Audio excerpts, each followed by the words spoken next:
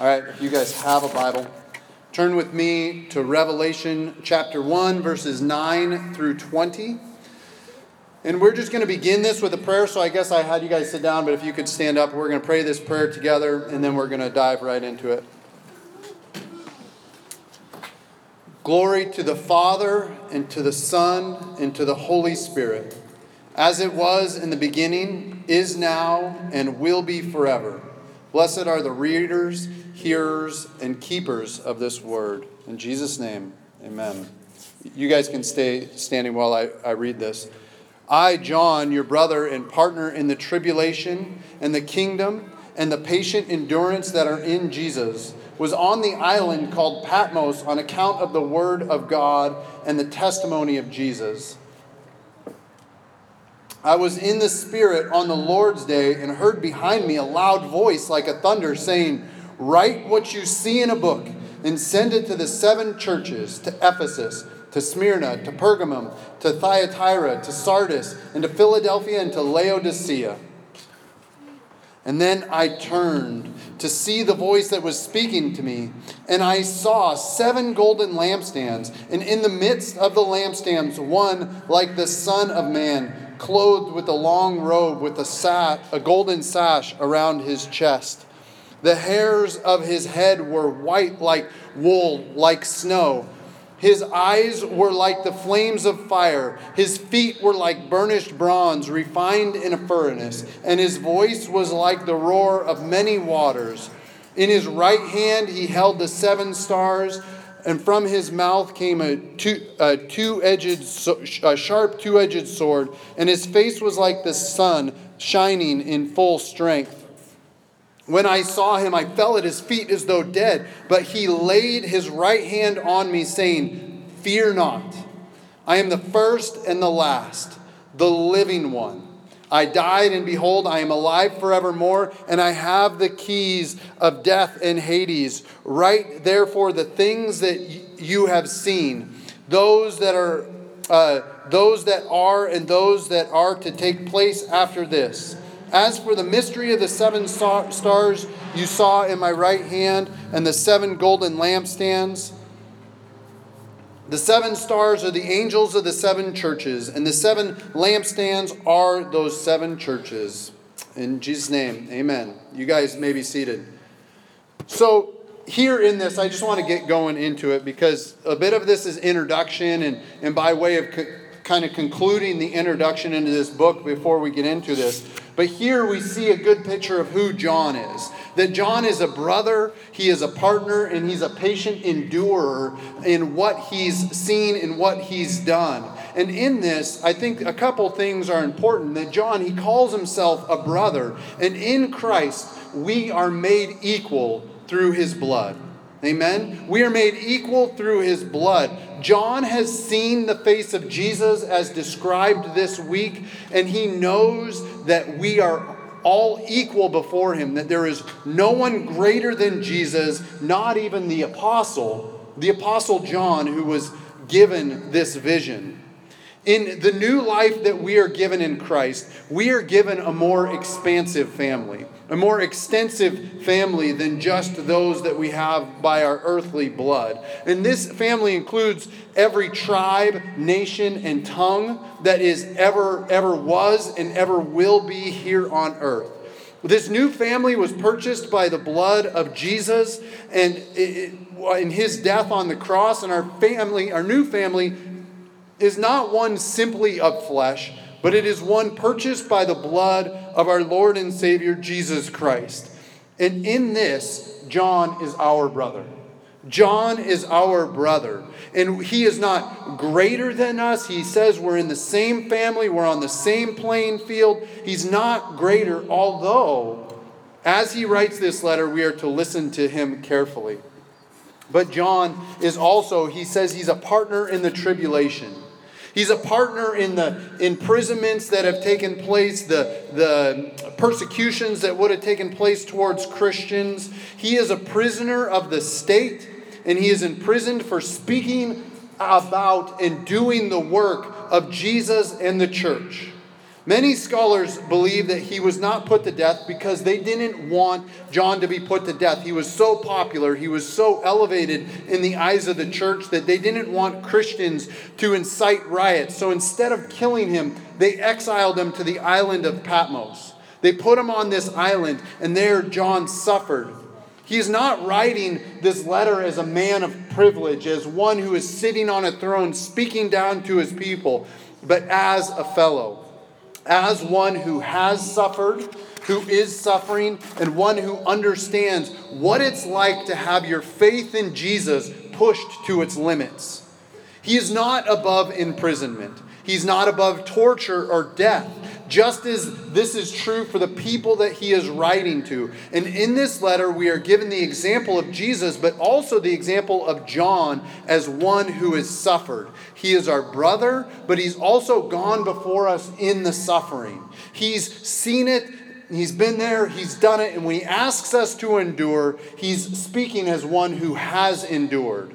And we are a part of this kingdom that will endure forever, whatever the world may throw at us. And John is a witness to this. But even in that, he's a patient endurer. He's one that endures. And this is why I believe that this is the Apostle John and not just some other person named John who wrote this letter. The Apostle John, who was the best friend of Jesus.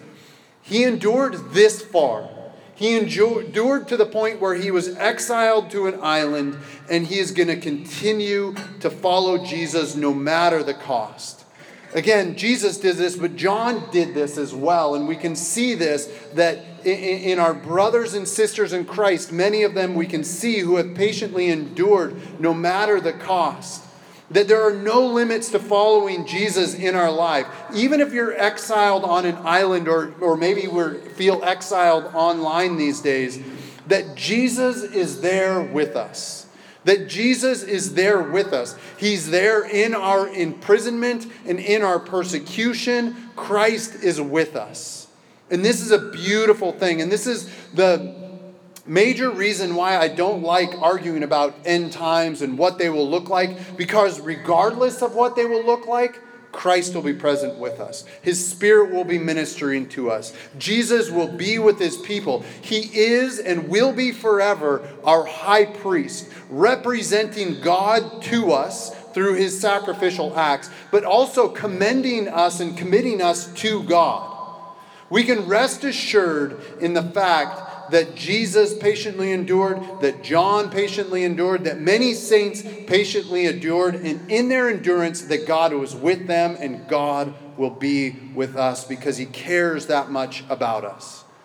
He is being with us, and in his being with us, it gives us the ability to endure forever like John. To endure it with patience and with grace. We can do that. And I admit that sometimes Jesus is harder to see than in other times in our lives, but we get to invite him in, to reveal himself in our situations. We get to speak and ask God to come. That's why every Sunday we pray, Lord, will you be here? Because we want to see you, and we want to and we know in seeing you we'll be able to patiently endure.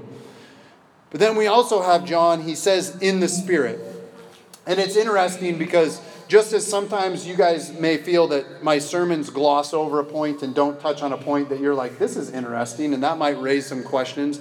Every commentator that I had, not one addressed the in the Spirit thing. They said, well, he must have been filled with the Holy Spirit here. But we can't be absolutely sure what this means. But it appears that John had a vision that was unexplainable. That if you were with him, you wouldn't have been able to see it necessarily. You would have just, this was an experience that John has. And it seems to be that this vision was otherworldly. That it was otherworldly. That the Apostle Paul once said that he was caught up into the third heaven. Without any explanation, he was caught up in the third heaven. Well, he does explain a little bit. He says, whether in the body or out of the body, I do not know. God knows. And I know that this man was caught up into paradise, whether in the body or out of the body, I don't know. God knows. In other words, this is the same thing. This is very close to what John experienced here in the Spirit. It's hard to describe what in the Spirit means. We don't know his state. We don't know exactly how this vision came to him. And I believe that I do believe that they can happen to us as well. These wonderful visions that God can give, these things that we can be in the Spirit, that we can learn from the Holy Spirit, that we can have dreams and visions that are things that are unexplainable to us, yet they can come.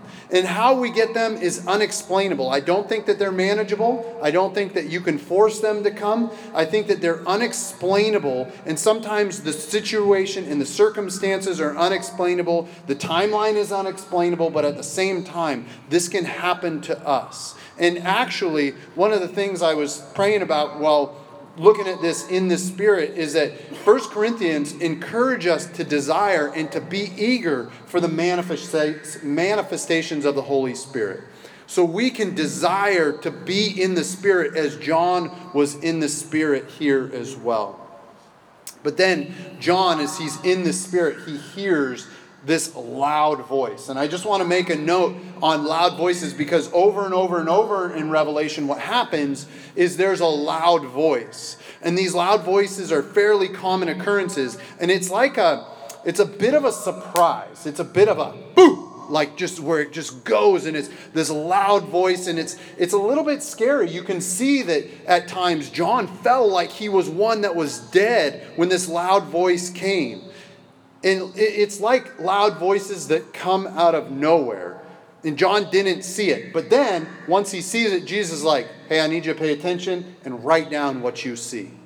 I need you to pay attention and write down. So these loud voices get John's attention, and then they go from there. But when we see this, we can see that even John in his vision, it's not all like peaceful, euphoric visions. Like there's a little bit of fear and trembling going on here in John, not really fully understanding, I don't think, everything that's going on, except for there's just this loud noise, and he recognizes that he's supposed to notice something. And then lastly, it says, on the Lord's Day.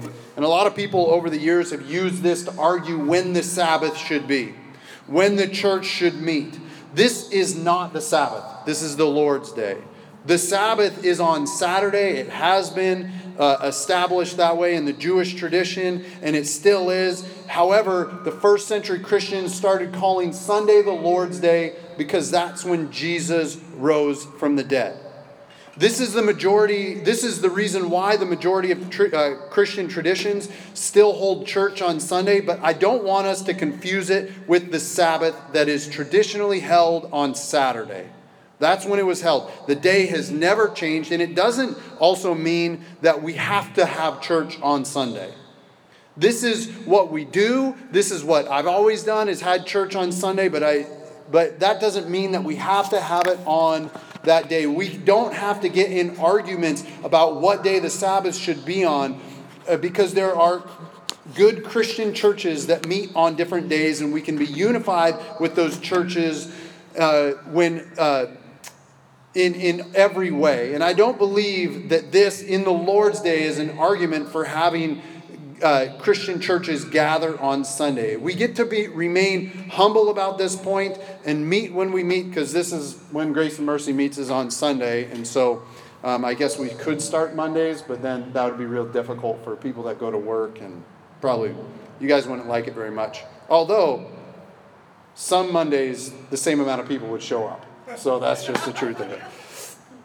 Then we've got John being on the island of Patmos. And think of this like kind of an Alcatraz-like, but just a little further out. The island of Patmos is in the Aegean Sea. It's about 30 miles from the mainland. It's just over 13 square miles, so there was enough room to roam around on there. And John is in prison as a political prisoner because that's what this island was for. Some scholars think that there were quarries there that made people put to work, but then I heard some other archaeological people say that they couldn't find any evidence of this. But this prison is not like a walled fortress.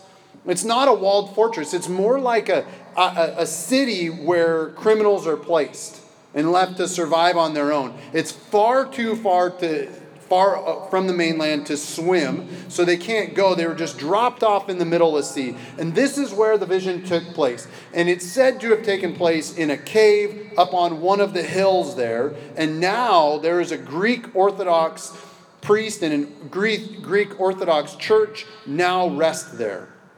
People come to this cave where it was in droves. In fact, it's one of the major tourist opportunities of this island is to go and see this cave. And people go there and they touch the walls and they're hoping to get a vision like John. They're hoping to just being in the presence of that place that they'll catch something that John caught. And the cave doesn't necessarily have significant meaning, but his visions of Jesus absolutely do. And so with that, let us look at one of the first things that John saw.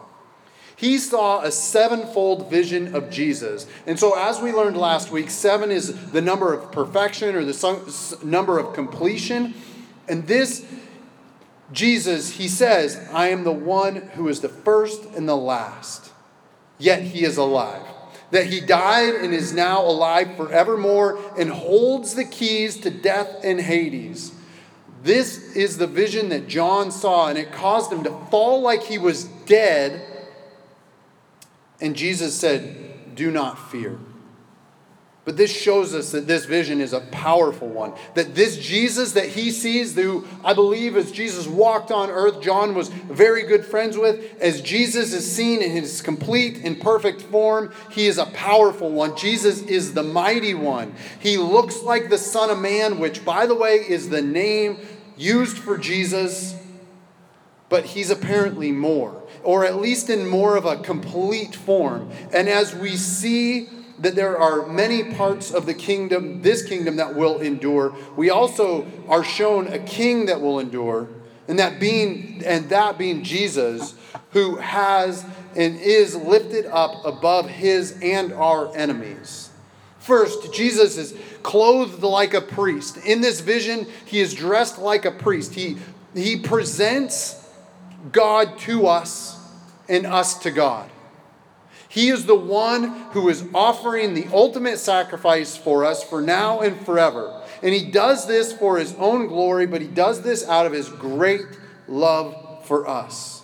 Jesus gave up everything he has for us so that we might be his. Our high priest who lays down his life for us. He lived and died and was buried and rose again so that we might know him better, that we might see him better, so that we might see the Almighty God more clearly. And here in his priest garb, in his servant's garb, he reveals himself to John and gives John this vision of himself that will be forever. It's a more complete vision than what we see in Matthew, Mark, Luke, and John. And we need to see Jesus this way because it's not just Jesus meek and mild as we saw in Matthew, Mark, Luke, and John. This is a fuller picture of Christ. It's as if the author of Revelations and as the Holy Spirit put together the Bible, he didn't want us to leave the Holy Scriptures without seeing this picture of Jesus. Our confidence for our endurance is not rooted in ourselves, amen? It's not rooted in our own greatness, our own ability to hold on. It's rooted in who Christ was, is, and will be. And so, as we get into it, we see that the hairs were white like wool, like snow. And this doesn't mean that we're seeing old man Jesus. This doesn't mean like the old guy upstairs with his big white fluffy beard or anything like that. In scriptures, over and over, the color white is used for a symbol for purity. And I'm not talking about skin color here. Like, just so you know, black people can be just as pure as white people. Asian people can be just as pure as white people. And so can mixed blood children. In Jesus' name. Amen. So that is my children. But here we see that white is a symbol for purity. And Jesus' hair being white shows us that he was in his pure form. And that in his pure form, he is totally 100% pure. Over the years, Jesus has been blamed for a lot of things, right? How many have blamed Jesus for some things over the years? But as we see him for who he truly is, he is innocent of any wrongdoing. Innocent of any wrongdoing. Jesus, with his white wool-like hair, his snow-like hair, is sinless. He is free from the entanglements and the entrapments of sin's effects on life. He is totally holy and set apart for the priestly and kingly duty that God has set before him. It is from this purity that he says, "You are clean by my blood. You are made spotless by my sacrifice for you." Our white as snowness comes from his whitened snowness. Only someone that is this pure, as pure as Jesus is seen here, can give away the purity and bestow it on us. Other uses of white in Scripture, oftentimes they're used for wise or regal. And so we can see here too that Jesus is wise beyond anything, and that he is regal. He is holy. He is set apart. He is king-like in his essence. And then we see Jesus, he has eyes that were like a flame of fire. And this is not like, I was thinking about this, right, with our modern day technology and movies. This is not like Jesus, like being like one of our superheroes where he lifts his glasses and shoots fire from his eyes. That is not what this is like. This is when Jesus looks at us, his sight brings purifying nature to it. When Jesus looks at us, he is purifying us. We can feel Jesus looking into us. Jesus, with his eyes like flames of fire, look past the masks that we so carefully create and construct in our lives. These fake worlds that we build up and he looks straight past those and right to our heart, not to melt us or to harm us, but to purify us. To purify us. Jesus' eyes look into our soul, and as he does that, he's cleaning us. He's pointing out areas. He's saying, "Here, I want this. I want you to surrender this to me." And when he does this, it's not to destroy us, even though it may hurt, but it's to give us new life and give us a better life. And the better life that he has for us is a life that's found in him, and we get to walk with him. In other words, when Jesus looks at us, he corrects us. He changes us. He reveals us for who we truly are, and he invites us to look into our own life and then follow him. And yet, Jesus' feet here too were like burnished bronze refined in a furnace. This refining that Jesus wants to do, this purification that Jesus wants us to do, Jesus has been through this purification as well. That is what makes him so steady. It makes him so steady. It's what makes him so secure. His feet show us that in this picture. That they are like bronze that are refined. They're pure bronze. And then bronze that is immovable and steady. That he has established forever in this priest-king role that he has. And he will not move away from it ever. He is established forever and ever and ever. And as we go through our trials and through the things that we need to endure, we're going to be able to see Jesus established forever and then follow him.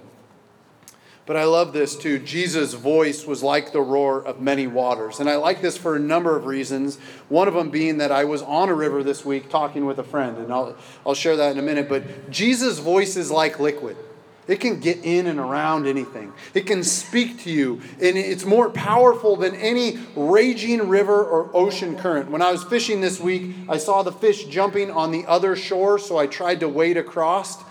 And I don't think I told Mo this part yet, but I almost got swept away, and I'm like, oh man, it was only up to my knees. It wasn't even that deep, and I almost got swept away. And Jesus, it just reminds me that as you get to this verse, that he was like the roar of many waters. His voice is strong. His voice is strong. Jesus used his voice to create the earth.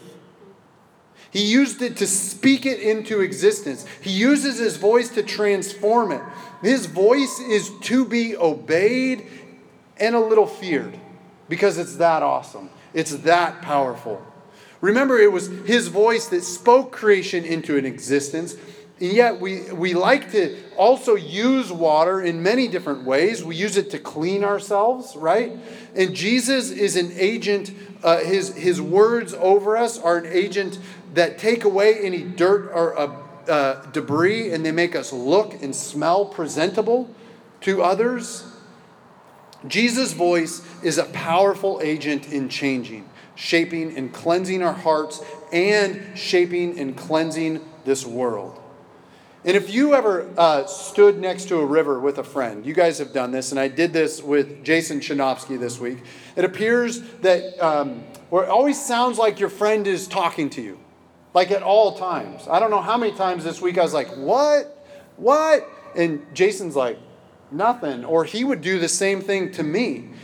And we can see that as his voice was like the roar of many waters, it's constant. It's always there. God is trying to speak to us in more ways than we can imagine. Sometimes it comes from our friends, where they're speaking a word to us in love. But like many waters, we get to listen.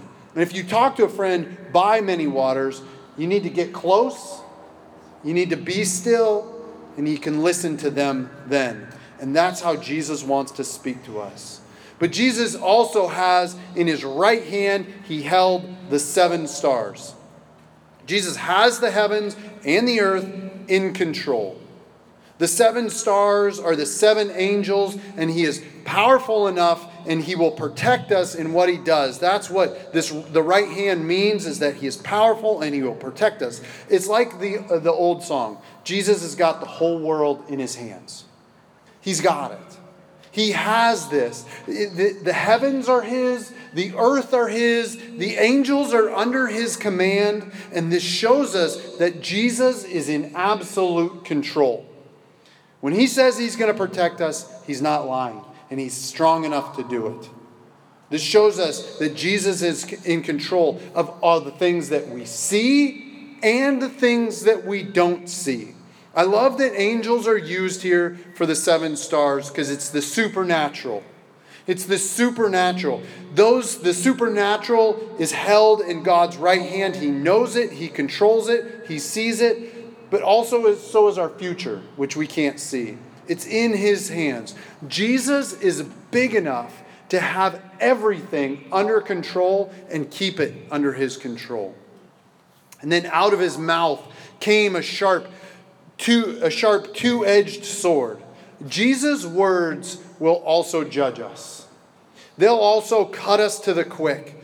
This two-edged sword can pierce the division of soul and of spirit, of joints and marrows. It can discern the thoughts and intentions of our hearts. You guys can look up Hebrews 4 later and read it, because this is exactly what it's talking about.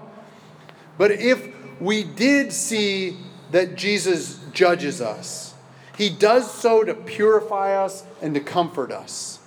He does this as a high priest.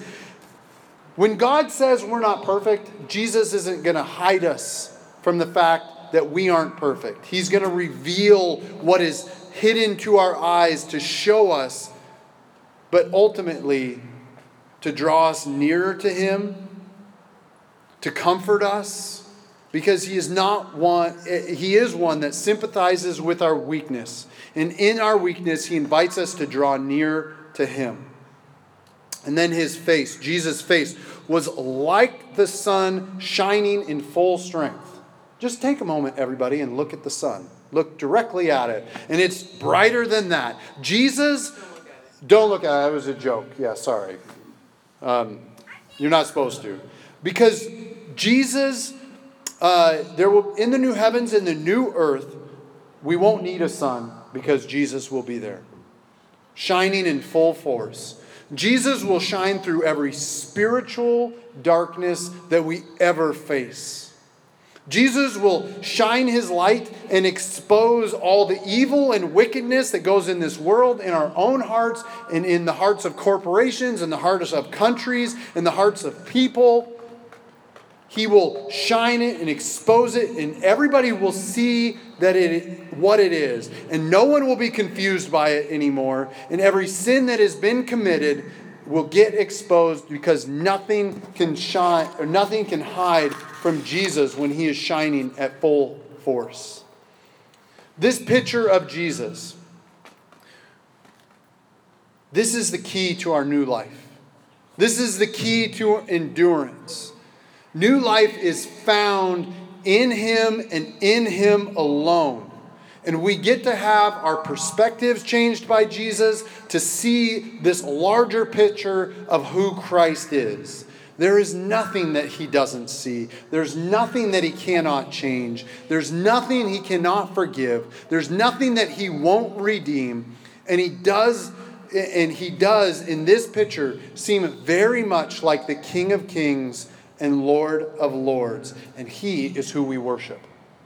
Revelation gives us this beautiful picture of who Jesus is. And as we finish this out, we also see 7 lampstands and 7 stars. And then this scripture translates what those are for us. The 7 lampstands are the 7 churches, and the 7 stars are the 7 angels over those churches. And in this, we are invited to see so much more. More of this life in Christ that is ours through his great sacrifice. In Revelation, we see the realm of God's kingdom intersect the kingdom of earth. We see that both are important to him. We see that we're not Gnostics. We don't say the spirit's always good, the flesh is bad. No, God redeems it all, and it's all good. And in Revelation, we see the realms of God's kingdom intersect with the kingdoms here on earth. Things that are outside our space and time mingle within the things that are limited by space and time. It opens us up to see what we are dealing with. And we are dealing with not just the things that are seen, but things that are unseen as well. Like, we know that Jesus wins, but oftentimes it doesn't feel like he's victorious. Do we feel that way, right? Or that oftentimes we believe, or we do believe, that he will come with the clouds, but we haven't seen it yet. There are things that we can see that we are dealing with, and there are unseen things. Or we can say it this way: there is more at stake here than we know. There's more at stake here than we can see. There's more going on in and around us, both spiritual, both supernatural and natural. And this vision is opening our eyes and inviting us to see the ways that God's kingdom works. John is trying to use earthly words to describe both earthly actions and non-earthly events. And this leads us to see that there are mysteries and secrets that are beyond us. Amen? This is super humbling. Just the language that is used here, the fact that there are things that we cannot see, cannot explain, and this is humbling, and we get to keep this mystery before us. The fact that we can't know everything that we want to know is oftentimes a hard pill to swallow, but it's true. We get to use our imaginations, but we also have to realize that our imaginations have limits that we can't see. And oftentimes they're constructed out of our own image and not the image that God would have for us. A reminder that this book is not a code to crack. It is showing us a bigger picture of who Christ is so that we can endure with him forever as trials come. That we might last with Jesus until our last breath. And in this, though, we are the 7 lampstands. This glorious light that Christ is trying to show forth, the churches are the light of the world. We represent Jesus, not just as individuals, but as a whole. And this is why it's so important to strive for unity and peace with our fellow Christians. On earth, as it is in heaven. We pray that every week, and we pray that it appears that way from Christ's view, because he sees the bride, the church of God, as pure, spotless, and holy. And in this we see that the seven lampstands are centered around Christ, and the church are centered around Christ, and they are to be a light to the nations. And you know what? We don't do this perfectly. Amen? We don't do this perfectly. And we know that many Christians don't either. But as John addressed this letter, as God said to us, grace and peace to us. May we strive. May we understand this. May we strive to keep Christ as our center. May we strive to stay in the circle with others, that it's not just us and the way we view things. May we strive to endure in the midst of this world to stay centered on Christ. So let us join with our brothers and sisters and endure whatever is before us and behind us. Let us be filled with the Holy Spirit and see Jesus in a more complete and real form as we walk into the mystery of our faith. As we walk into what God has for us with a fuller confidence that Jesus is bigger, that he's better, that he's greater, that he's more loving, that he's more seen, more knowing, more exposing, and more comforting than we could ever imagine. And I pray that this vision of Christ will allow us to worship Jesus with more sincerity, with more completeness, and with more reverence and awe. So Christ, as we look to you, will you do this work in us? In Jesus' name, amen.